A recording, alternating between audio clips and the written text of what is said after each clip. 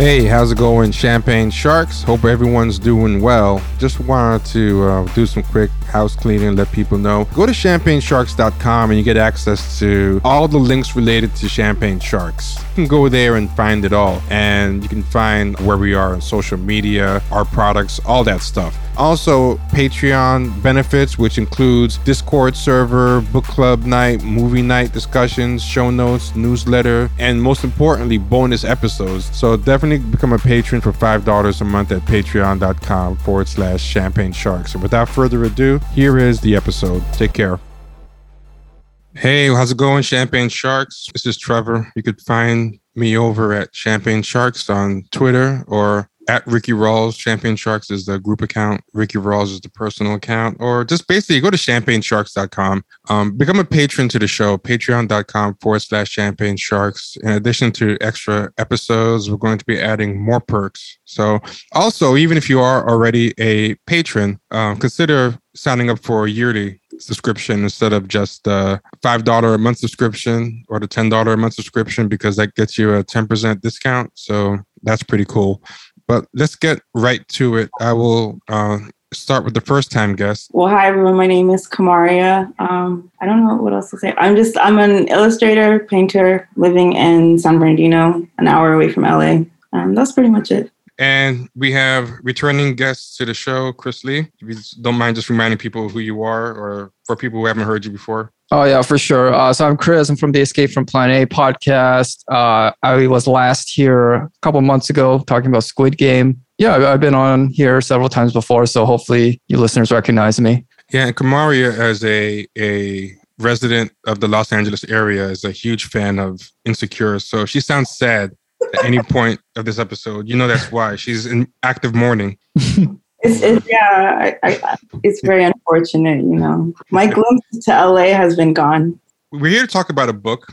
I don't have the book up in front of me, but I'm trying to get it up. But while I'm getting it up, let me just bring up what the name of the book. It's called The Other Black Girl. And I forgot what made me want to read it, but I think it was basically seeing a bunch of bidding wars. One of the things that Chris and I always talk about, and Kamaria is a fan of the show, who I met through her fandom in the show, but I've always liked Kamaria's insights. So I always made a note to myself. I wanted to have her on at some point, but I wasn't sure what to have her on over. And then this came and I said, I think this might be up her alley. And she'll tell us if it was. But the book is called The Other Black Girl. What got it on my radar was that it had an incredible backstory, as in there was a huge bidding war. I read about 3 different bidding wars for this book, and I'm trying to pull it up so I don't go off of memory. But there was one bidding war the first bidding war I heard about was it got adapted to Hulu. All 3 of these bidding wars, I think, were before it was even published, and maybe even before it was even finished being typeset, because I think in the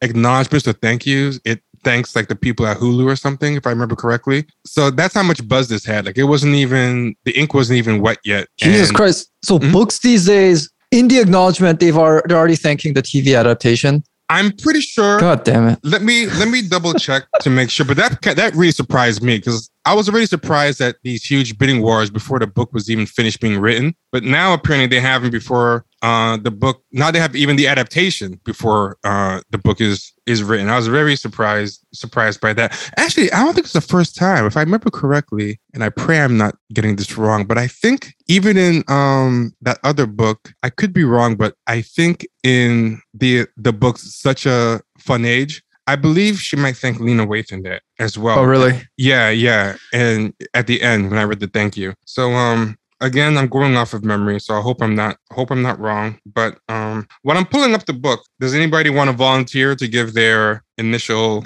impressions? Kamari, you want to go first? Sure, I'll go. My initial impressions, I would say it's just a book that was made to make money. Because it's basically this kind of weird knockoff of Get Out, but without any interesting insights that at least Get Out had. And it's one of the most superficial books I think I probably ever read in terms of like the content. It's like, I think you guys were talking about it in the chat. It's like reading American Psycho with just how much consumption is in the book, but it really doesn't go anywhere or have any meaning. And I guess it's just a superficial analysis of like what it means to be a Black woman. That's what I think. So yeah, that's my initial like thoughts about it. What about you, Chris? So recently, with it being the new year, I went back and I write down every book I read because unfortunately, there are a lot of books I read I forget because they were just so like blah. Fortunately, this book I definitely did not forget, but mainly because it was so bad. I would say it was top like bottom 3 worst books I read last year. That's what I thought. And Kumari, I think you're spot on. It's extremely shallow. The whole central premise of the book, I mean, spoiler alert, but that's why you're listening, right, listeners, is that there is this magical like devil hair grease. And the thing it does is that it makes the Black women who use it basically suck up to white people in corporate America. And I was waiting for the twist to get more. And I'm like, you don't need a hair cream to do that. Like all you need is to send people to like an Ivy League school. I could not believe that's how weak it was. And I mean, people compared to Get Out. At least Get Out had a premise which shocked people, at least the first time they saw it. This was just, wait, that's it? And I mean, we'll get deeper into it later, but yeah, it was just it was like the weakest punch. It was trying to be subversive. It was trying to be, take shots at a very white industry, but yeah, it was so weak. I think something that's interesting about the book is I feel like it's a book that, actually, let me just back up for a second. We did a live stream a couple nights ago, and I had brought up the idea of creative cargo cults. And, a cargo cult is this thing that used to happen in the jungles. I don't want to go too long into it because I already talked about it at length in a live stream. But this idea that these tribes that used to live in like these jungles and stuff, like occupying armies from the West, used to set up these little military outposts / runways. And on these runways, they had like a little makeshift landing strip, and these cargo planes would come and leave, and they would drop off cargo and take cargo. And these people who were observing this stuff, I guess a lot of times, like people would share things that came from the plane, sometimes with the natives and stuff, or they either thought it was just a giant bird or some kind of machine from the gods, supposedly, to hear the people from the West tell it. I mean, I don't really know what they thought it was, but basically, when the military would leave, the planes would stop coming. They would abandon the outpost or whatever. And these people wanted the plane to come back, but they didn't have the sophistication to understand what made the plane come. So they would try to they didn't understand the correlation and the causation. So they would just try to do a myriad of things they saw the occupiers doing to see if it would make the plane come. And they would call them like cargo cults. And they would think that they were trying to summon something from the gods or the spirits or whatever. And one of the things that, they used to do was stack up like crates and everything. And then the plane would arrive,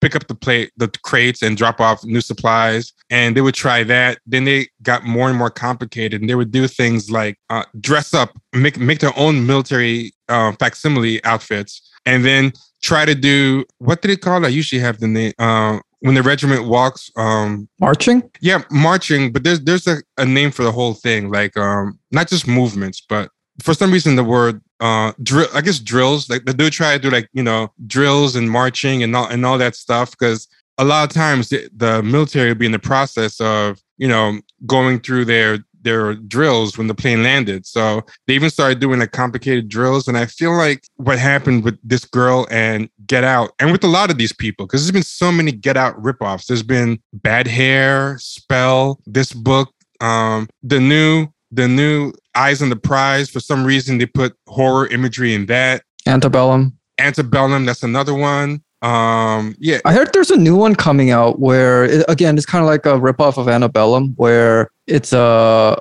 modern day slave plantation or something. Oh, that's crazy, because that's like a copy of a copy. That's really going to be bad. I think it's a Good Hair, but Good Hair is a Chris Rock movie. I meant Bad Hair. This one called Bad Hair. But I feel like all these people are like a giant cargo cult, where they saw Get Out and they thought, oh, like I think the reason why Get Out did well was because it was a original at the time premise, and it was a very specific type of story that wasn't being shown a lot. Like, everything was about police brutality and struggle porn, you know, and this was something that I think was a breath of fresh air. Whether you liked it or not, it was, you know, kind of new. And instead of thinking, hey, the lesson to take, the reason for success was that it tried something new and had something to say, they just took it literally at the cargo cult and said, okay, let's do everything that was in Get Out. And that will make the same success come. But I mean, sadly, in a way, they're kind of right, because if they didn't want critical acclaim, just money, I mean, she got a lot of money. So my question to you is like, is she right about the cargo cult or not? Because I mean, depending on her goal, maybe it did work. I mean, she got paid a shit ton. You did note, though, that on Goodreads, it seemed like all the reviewers who are actually Black women hated this book. Yeah, but does that even matter to her? Yeah, I guess that is true. But hey, if you're going for artistic integrity, I guess it's a big L. But I'm sure she's not. I don't think anybody who would write a book like this is worried about that. This book was so long too. I got it on Kindle from the library. So when you borrow an ebook, you don't really know how thick it is, as opposed to having a physical thing. It just kept going on and on. I looked it up on one of those websites that kind of estimates how long a book is. This is almost 100,000 words. And usually these types of like modern contemporary novels are somewhere like 80,000, give or take. I'm like 100,000 words of nothing. It just went on and had this whole weird subplot that was back in 20, 30 years ago. I had no idea what the hell that was. Changed perspective to first person. It was very confusing in a bad way. Yeah. And here is, you know, like I used to take experimental fiction classes when I was in college. And one of the things that they used to always tell you, whether it's cliched or not, they said, we had this very renowned experimental fiction author as our teacher. And everybody wanted to jump right into just writing crazy stuff. Like this guy's novels are very weird and have no structure or whatever. And everyone just wanted to jump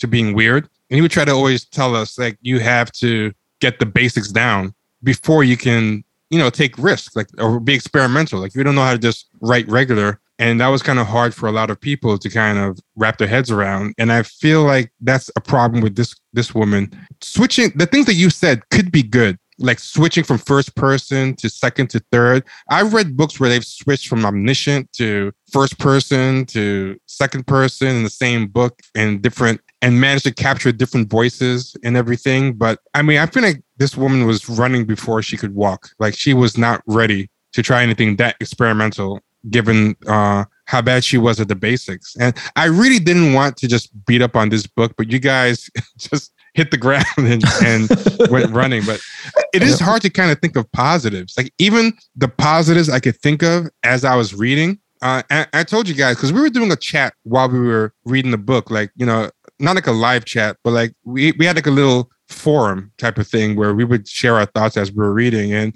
every time I was going to give it props for being like great satire, I would realize, oh, wait a minute, this is earnest. This is 100% real.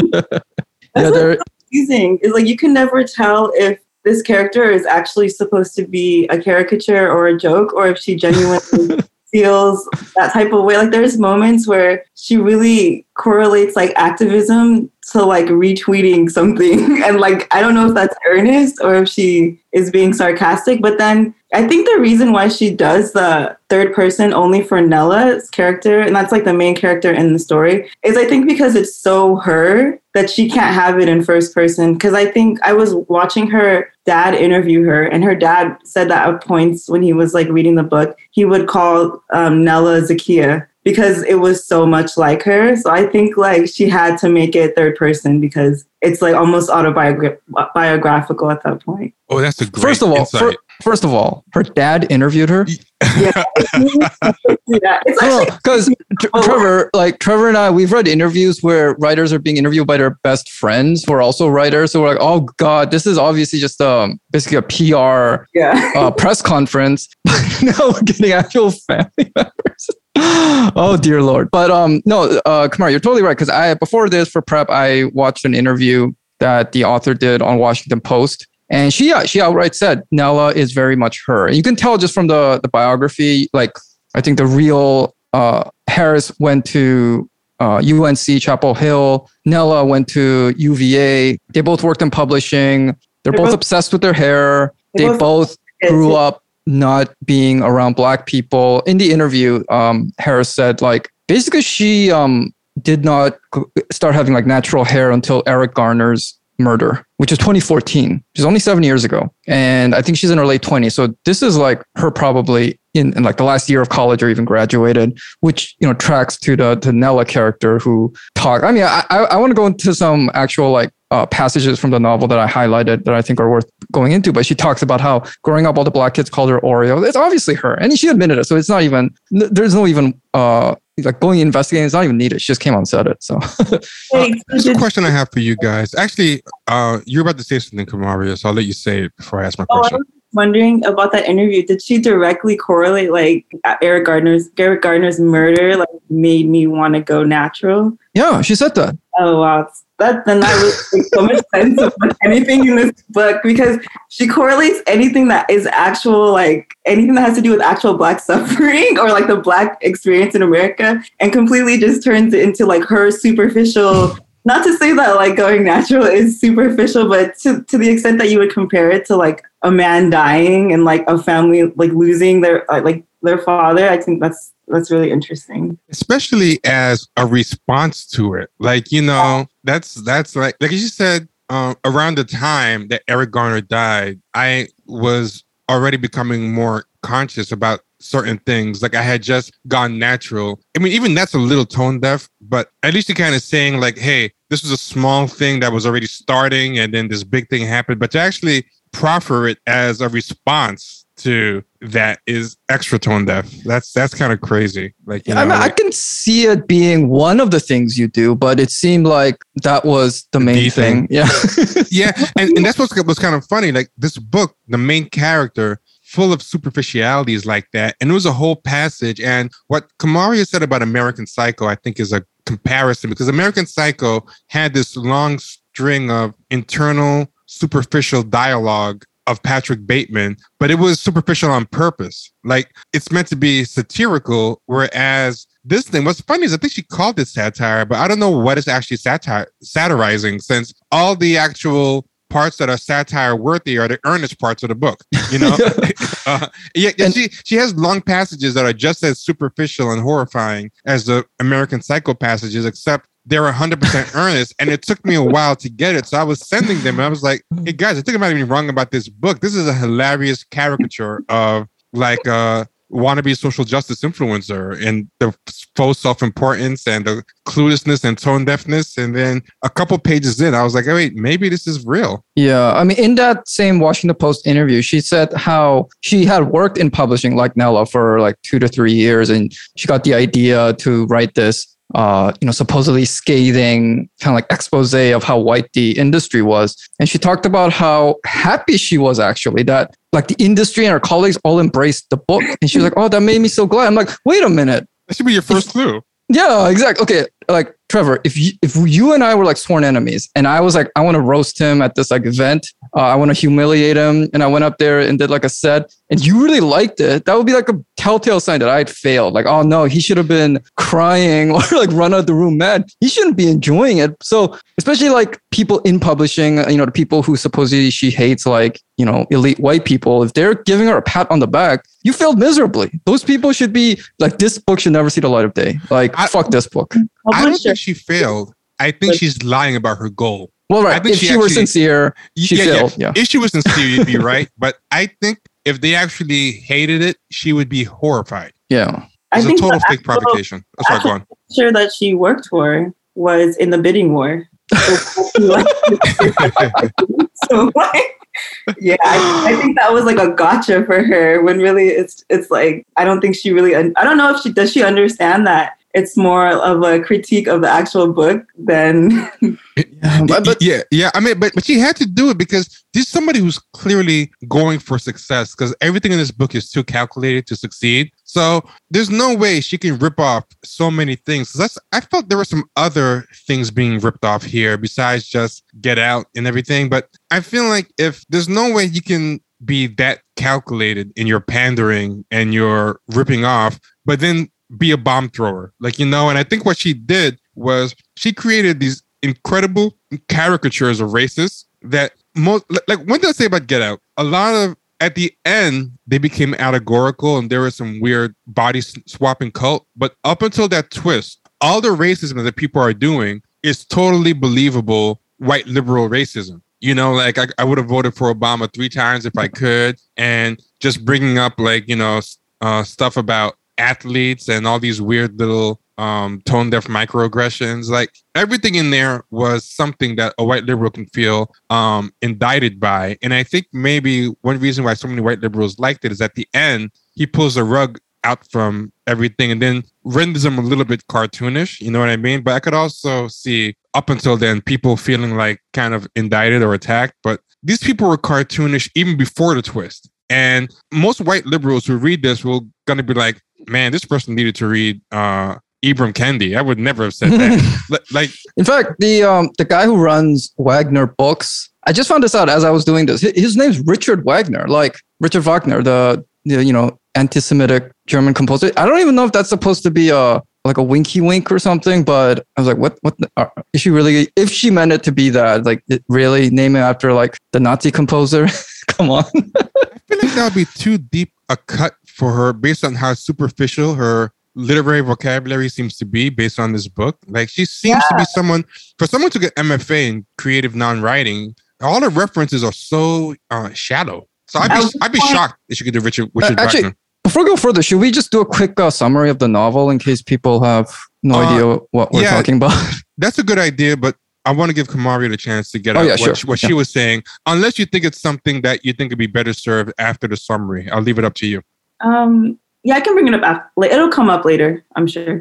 Okay, but from experience, I know I always forget things. So if you want to make a note so you don't forget it, I always do that myself. Okay. Yeah, but all right, who best remembers the plot? It's been a little while since we've finished it, so I think I remember the broad like arc of the story. But does anyone have like a very fresh memory? Well, I read it last, but I also was speeding through by the end because I just wanted to get it over with. So I'll do my best being the last person that read it. Like these guys read it very quickly, from the beginning, got it over with. And I was the one dragging my feet because it was so bad. I could only do like a chapter at a time. And then after a while, I said, okay, I'm going to have to just dedicate a day and get this over with because it's like the death by 1,000 paper cuts. So anyway, here's what I remember. The main character, whose name is Nella, working as an assistant. Is she an editorial assistant? Would that be her job title? Something like that. I think I don't really know the publishing industry that well, but me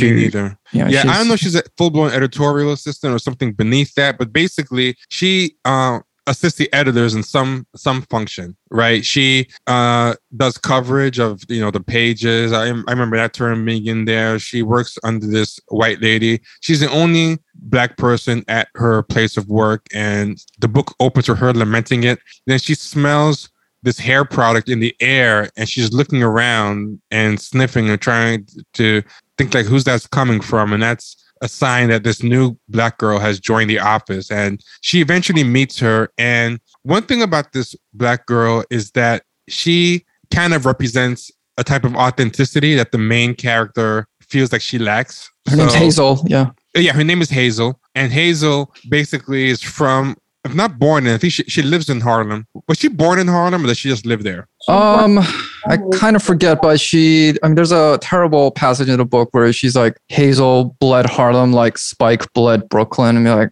so corny. Yeah.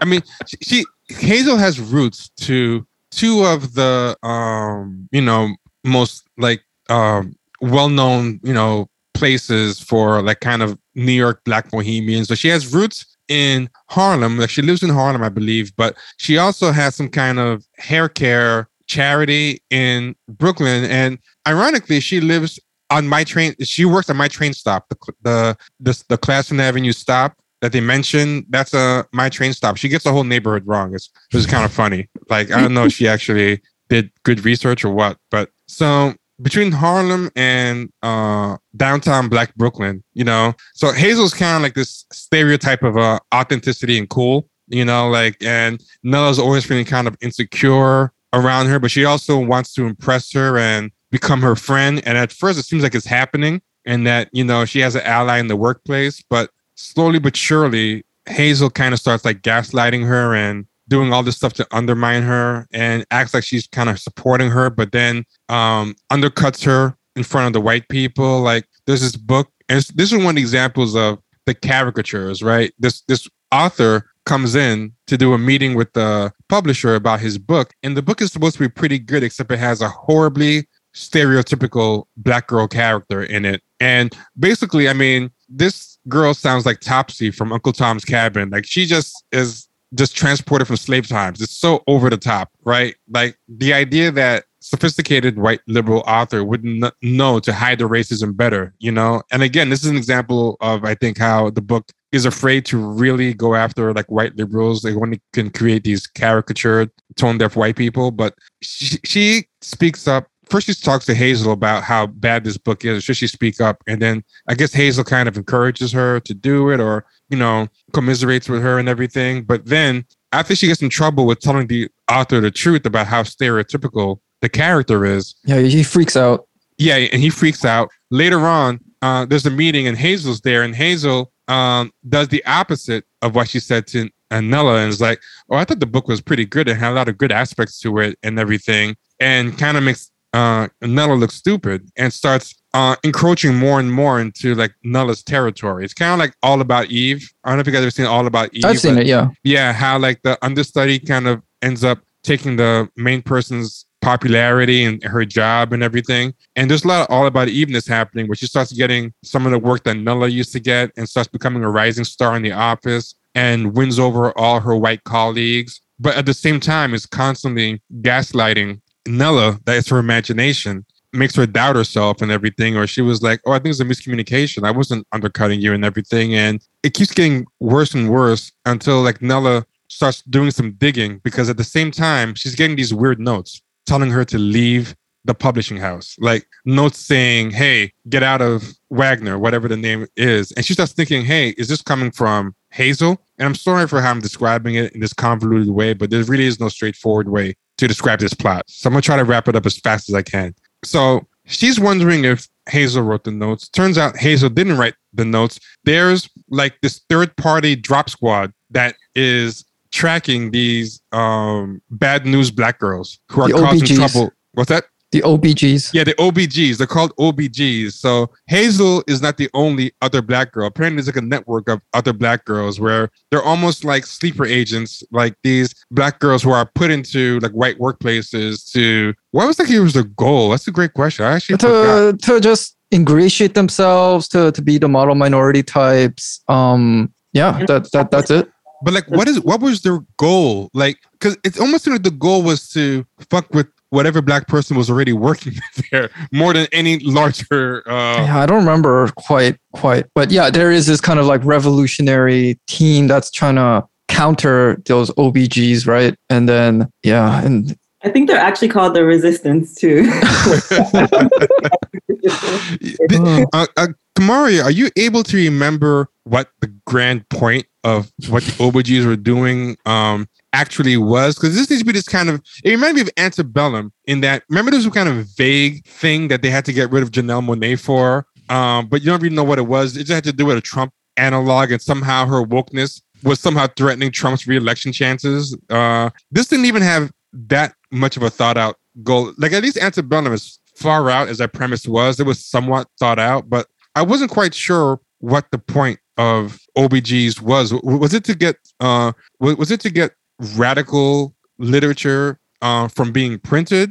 Were they only in publishing houses? I can't remember. No, it said that they had reached like all like form, like it said it had reached all different parts of America and all different industries. Because there's at one point where someone in the Resistance says like they made a joke. It was kind of like a cheeky thing where it was like, oh yeah, my daughter's seen OBGs and one of them is like now in like 5 different slave movies or something like that. Oh yeah, one of them was an actress. So it was kind of weird. Like this whole conspiracy seems to have no deeper purpose than to fuck with representation, basically. No, I think the point is that, kind of like how in Antebellum, Janelle Monáe's, appearances on MSNBC were so threatening they had to snuff her out. I think the whole point is to get the Nellas out. Nella and her corporate diversity town halls were such a threat. They need to plant the Hazel types to make sure those don't happen, that, the Chartrecia character who was the stereotype in the book gets published after all,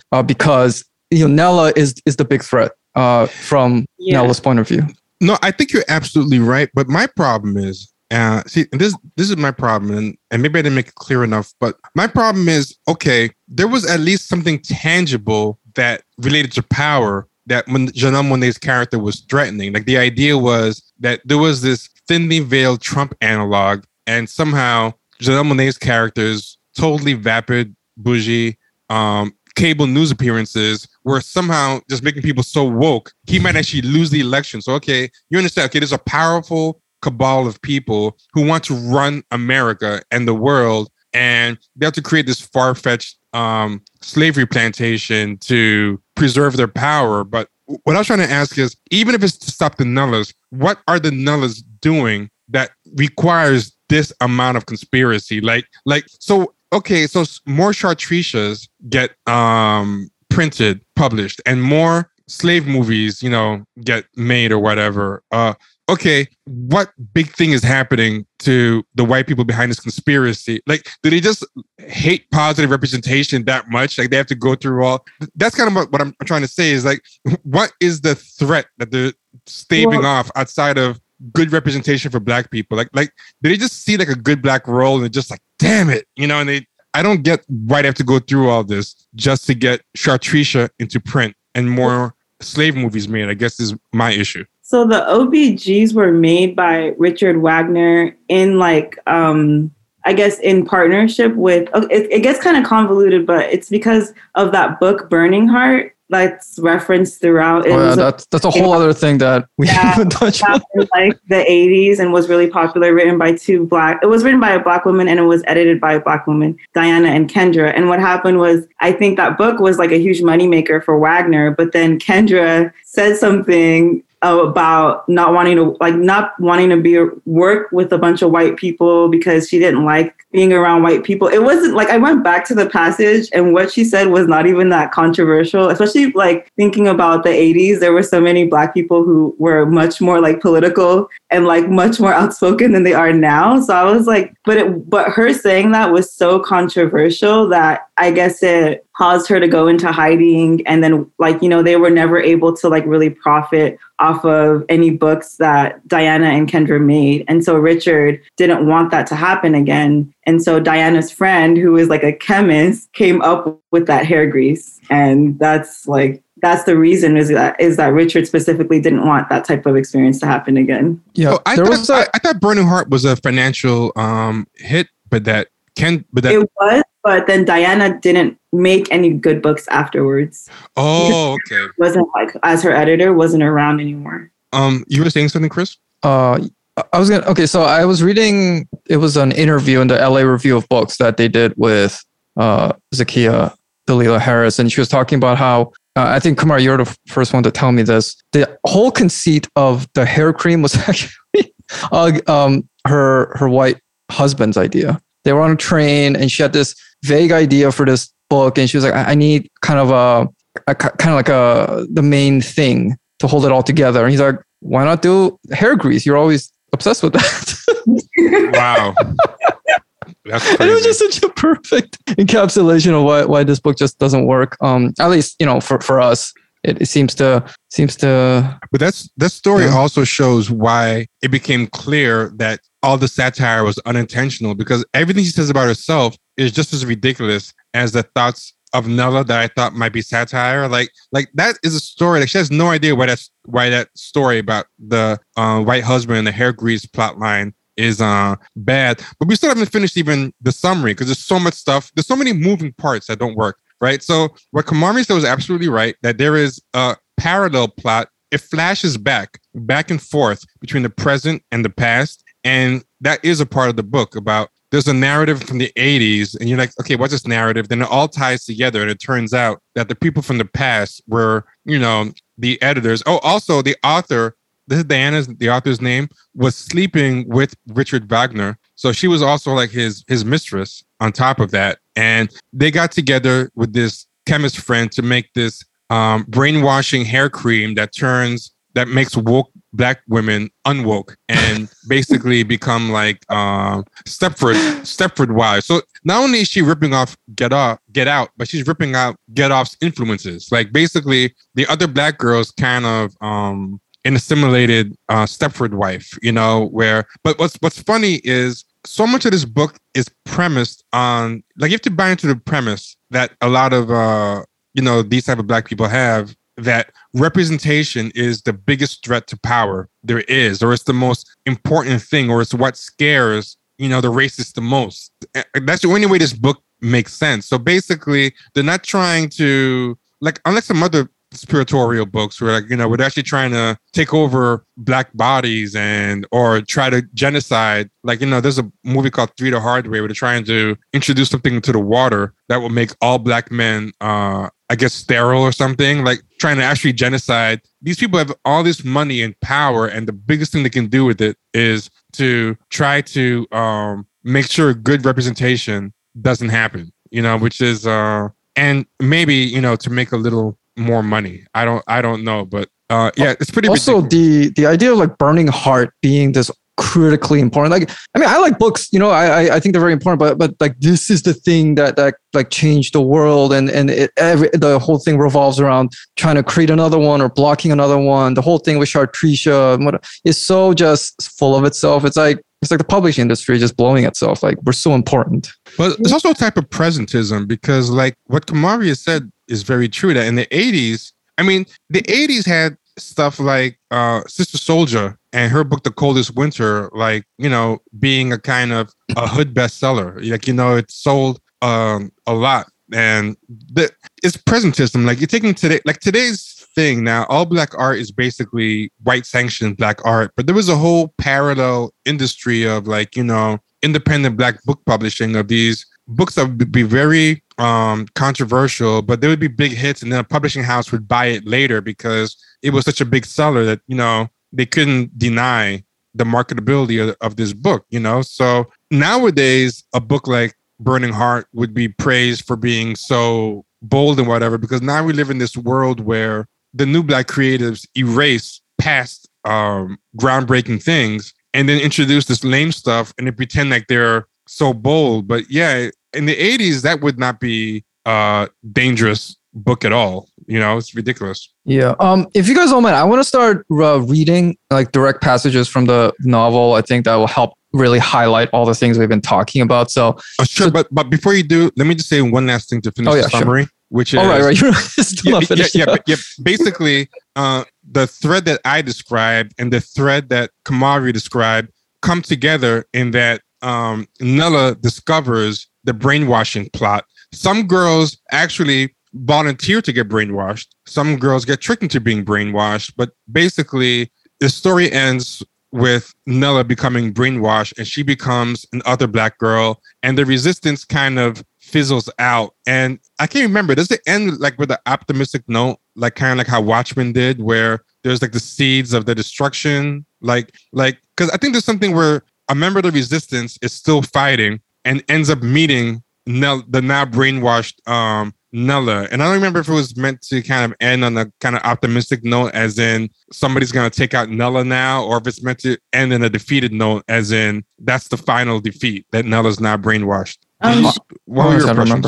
Oh, go ahead, Chris. No, I was going to say, honestly, I don't remember. I think, that character's name is Shawnee, I think. I think she is supposed to, like, release some sort of, she has like some sort of paperwork or something that explains the whole OBG process. And then I think she sends it to some publisher or someone who works at a newspaper or something. And that's how it ends, is that it's supposed to be released for everywhere. But even in that part, like, I was just looking at it today, she talks about how, oh, this is going to be released everywhere. It's going to be on Twitter and everything, and everyone's going to know me. And I'm just like, what? Like, how was that your first thought? and you know what else I think that's ripped off from? There's a lot of stuff that's ripped off from. I think it comes from the Watchmen comic book. Because if you've ever seen the Watchmen comic book or the original movie, it ends with Rorschach sending his journal to the news to be released everywhere to reveal Ozymandias' plot. And I was wondering, like, did she rip that off of Watchmen? It seemed a little bit on the nose. I feel like maybe she ripped it off of people who have ripped it off of Watchmen, because I think that's become like a pretty common ending. And she might have watched the Damon Lindelof Watchmen. Like, I can't see her reading Alan Moore, but I could totally see her watching Damon Lindelof's Watchmen, because it's a very kind of vapid adaptation. And that was the end of the summary. So Chris, if you want to read some passages now. Oh yeah, sure. Okay, so this is all in. Actually, so this is the first thing that I remember highlighting, and unfortunately, this was actually because it was a Kindle thing. It showed you the passages that people highlighted because they thought it was good. And I read this, and I just like, this was one of those things I really thought was satire. And I'd be like, if there's no satire, I could dig it, but it's not. So this, so it says. So the context of this is, and I think this is, I remember this happening in real life. Remember when H&M had that something? I think it had a black boy in a monkey suit or something. Like he was in a. It was something like the coolest monkey in the jungle or something like that.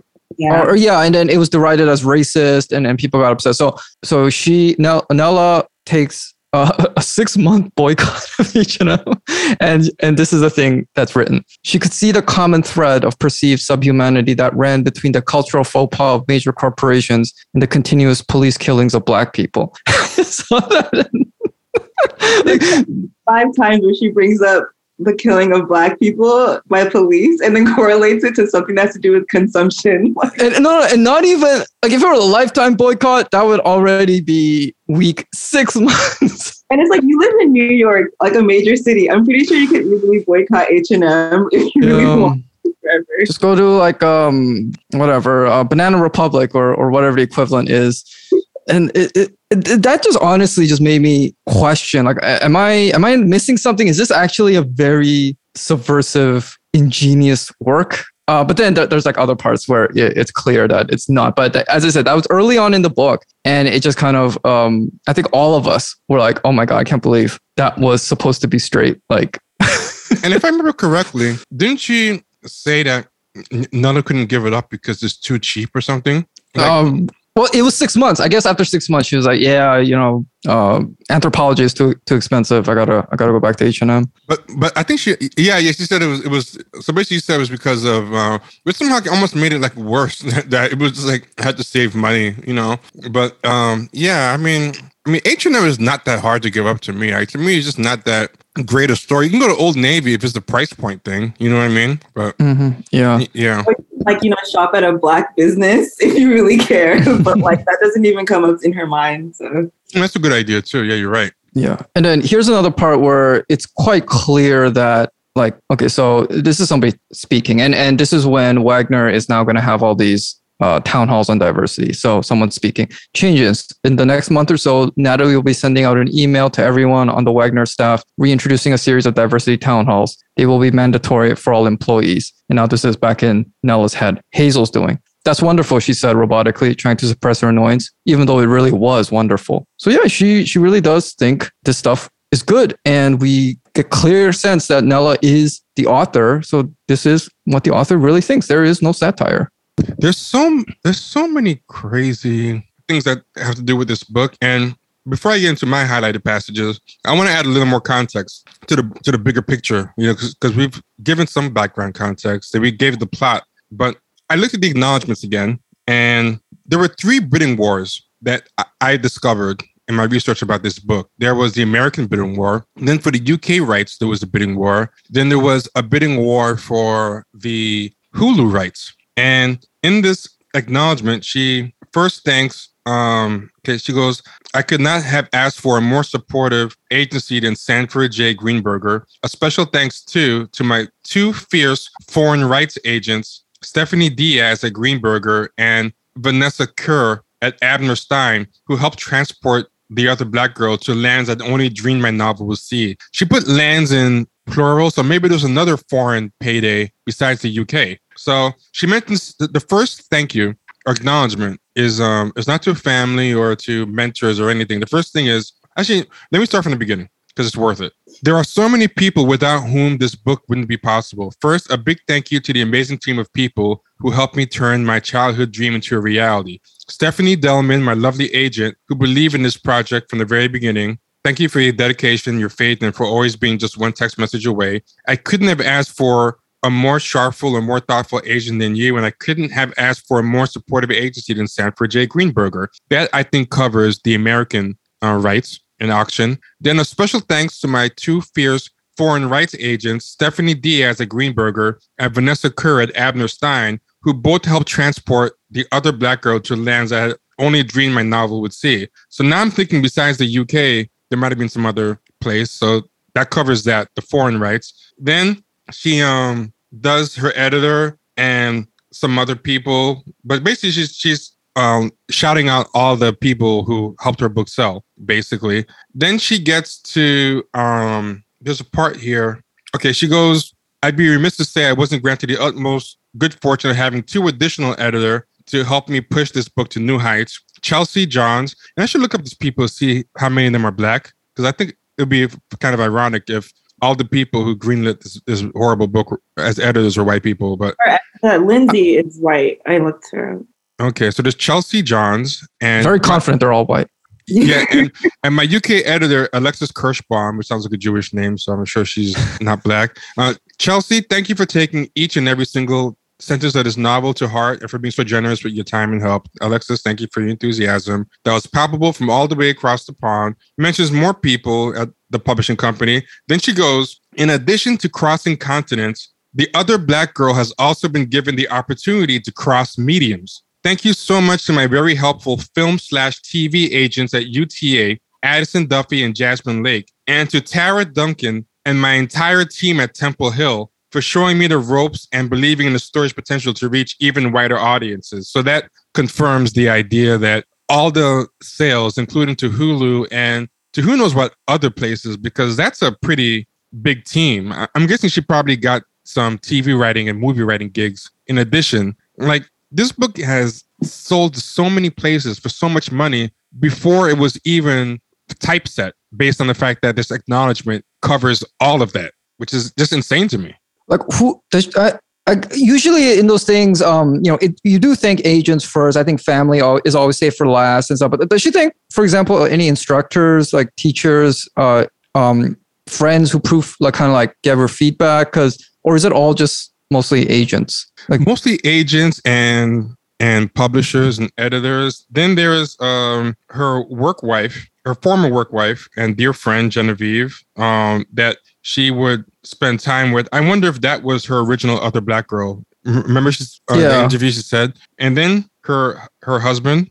And then last but certainly not least, all the gratitude in the world goes to my mother and father who nourished the love of reading, but no actual creative mentors, Right. I think that's very telling because, obviously, of course, you should thank your agents and all those people. Obviously, you're going to thank your family. But anytime I look at the acknowledgements, usually they'll list all these people, usually like 5 to 10 people who over the years helped give them feedback and workshop their pieces. But it seems like this just went straight from like second draft to Hulu. It's just like, and you can tell because I think there is a good book in here somewhere. I don't know if she could have written it. I kind of doubt it, but I think you could have written something really sharp and great about, because the publishing industry it's full of shit. It so deserves to be taken down. But this just seemed like it was like done on contract. Like, okay, we need basically somebody to do this. We need like the hot young Black writer of the summer. You seem to fit the mold for whatever reason. We just need you to write something and we'll take care of the rest. That's what it feels like. I forgot the second book that this is a highly ripoff of, and that's The Devil Wears Prada. I think it's safe to call this Devil Wears Prada meets Get Out. I'm sure I think that was the comp that was actually used. I saw it somewhere. I think, it was. Which are like 2 movies. Books like yeah. I mean Devil Wears Prada actually was a book first, but I would not be surprised if she didn't read it. I don't know, but Get Out was only a movie, but I mean it's not like a very literary book. Devil Wears Prada. It was like it's chick lit.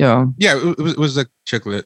I'm looking at this article. Just to give an example of the type of coverage. New York Times wrote, this is the headline: her book doesn't go easy on publishing. Publishers ate it up. And that's such bullshit. It goes so easy. That's why they ate it up.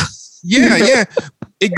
Ironically, it goes easy on publishing by going extra hard on publishing. What I mean by that is it creates such ridiculous caricatures of the racist publishers and editors and authors that no white person working in publishing today is going to see themselves in those characters. That would be like if I read Turner Diaries and I felt like it was talking about me. Like no black person is going to see the characters of black people in Turner's Diary. Like they might get offended in principle about black people being presented this way, but it's just kind of ridiculous that they say that. And it goes on about, I want to get all the, okay, so here it goes. It's sold. This is what New York Times article says. It has captivated the publishing industry's attention since it's sold at auction to Atria Books for more than $1 million. A television series whose pilot is Harris is writing with Rashida Jones is planned for Hulu, and then the rest of it is pretty ridiculous. It just talks about her work history and everything. But I want to make sure I get all the auctions because that really undersells it. So before we get to more passages, I just want to where is it? Okay, so she got a 6-figure. There was a 9-way auction, right? And what happened is Alexis Kirschbaum bought UK and Commonwealth rights from Vanessa Kerr at Abner Stern on behalf of Stephanie Delman. Basically, so that's a 6-figure deal, right? Okay, then there's a 7-figure deal that happened. So that was a 9-way auction. 9 people bid for the UK and Commonwealth rights. Then I guess the Commonwealth is the other lands that she was talking about. Then there's the US deal, which is a 7-figure deal. That's 15 imprints making offers. So that's the one that was mentioned as being over 1 million. So she might be at, I don't like to count people's money or pocket watch, but I think it's important to talk about. So basically she might be at 2 million at this point, depending on how far over 1 million and how high in the 6 figures like the other deal was. But in the Hulu deal, let me make sure I get it right. It was called a very competitive bidding war, and I want to make sure I get it right. So Hulu strikes overall deal with former Netflix exec Tara Duncan for Other Black Girl. And this one, I should have had this ready. This one doesn't give the figures. It just says highly competitive. But actually, that's a surprisingly sparse article. There's actually you guys can continue talking with the passages. If I find it before we end, I'll. Well, I do want to comment that I do think though that they vastly overpaid because I don't really know how actually popular this book was. Because Trevor, you said that I think the equivalent of this book that came out the year before or something was Such a Fun Age, and you said a lot of your friends, I think especially like white women, they'd all read the book and they were all talking about it, but nobody was talking about this book. Is that right? Is that what you said? Such a fun age.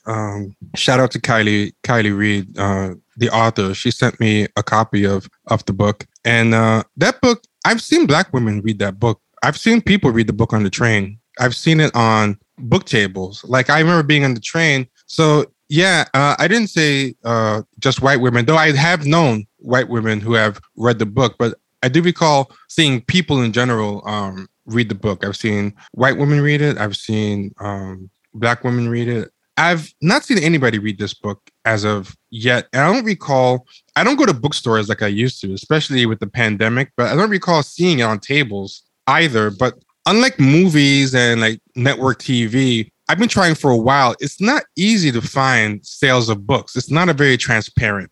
No, they are on purpose. It's probably because if you found out the numbers, people would get dismayed at how low it is.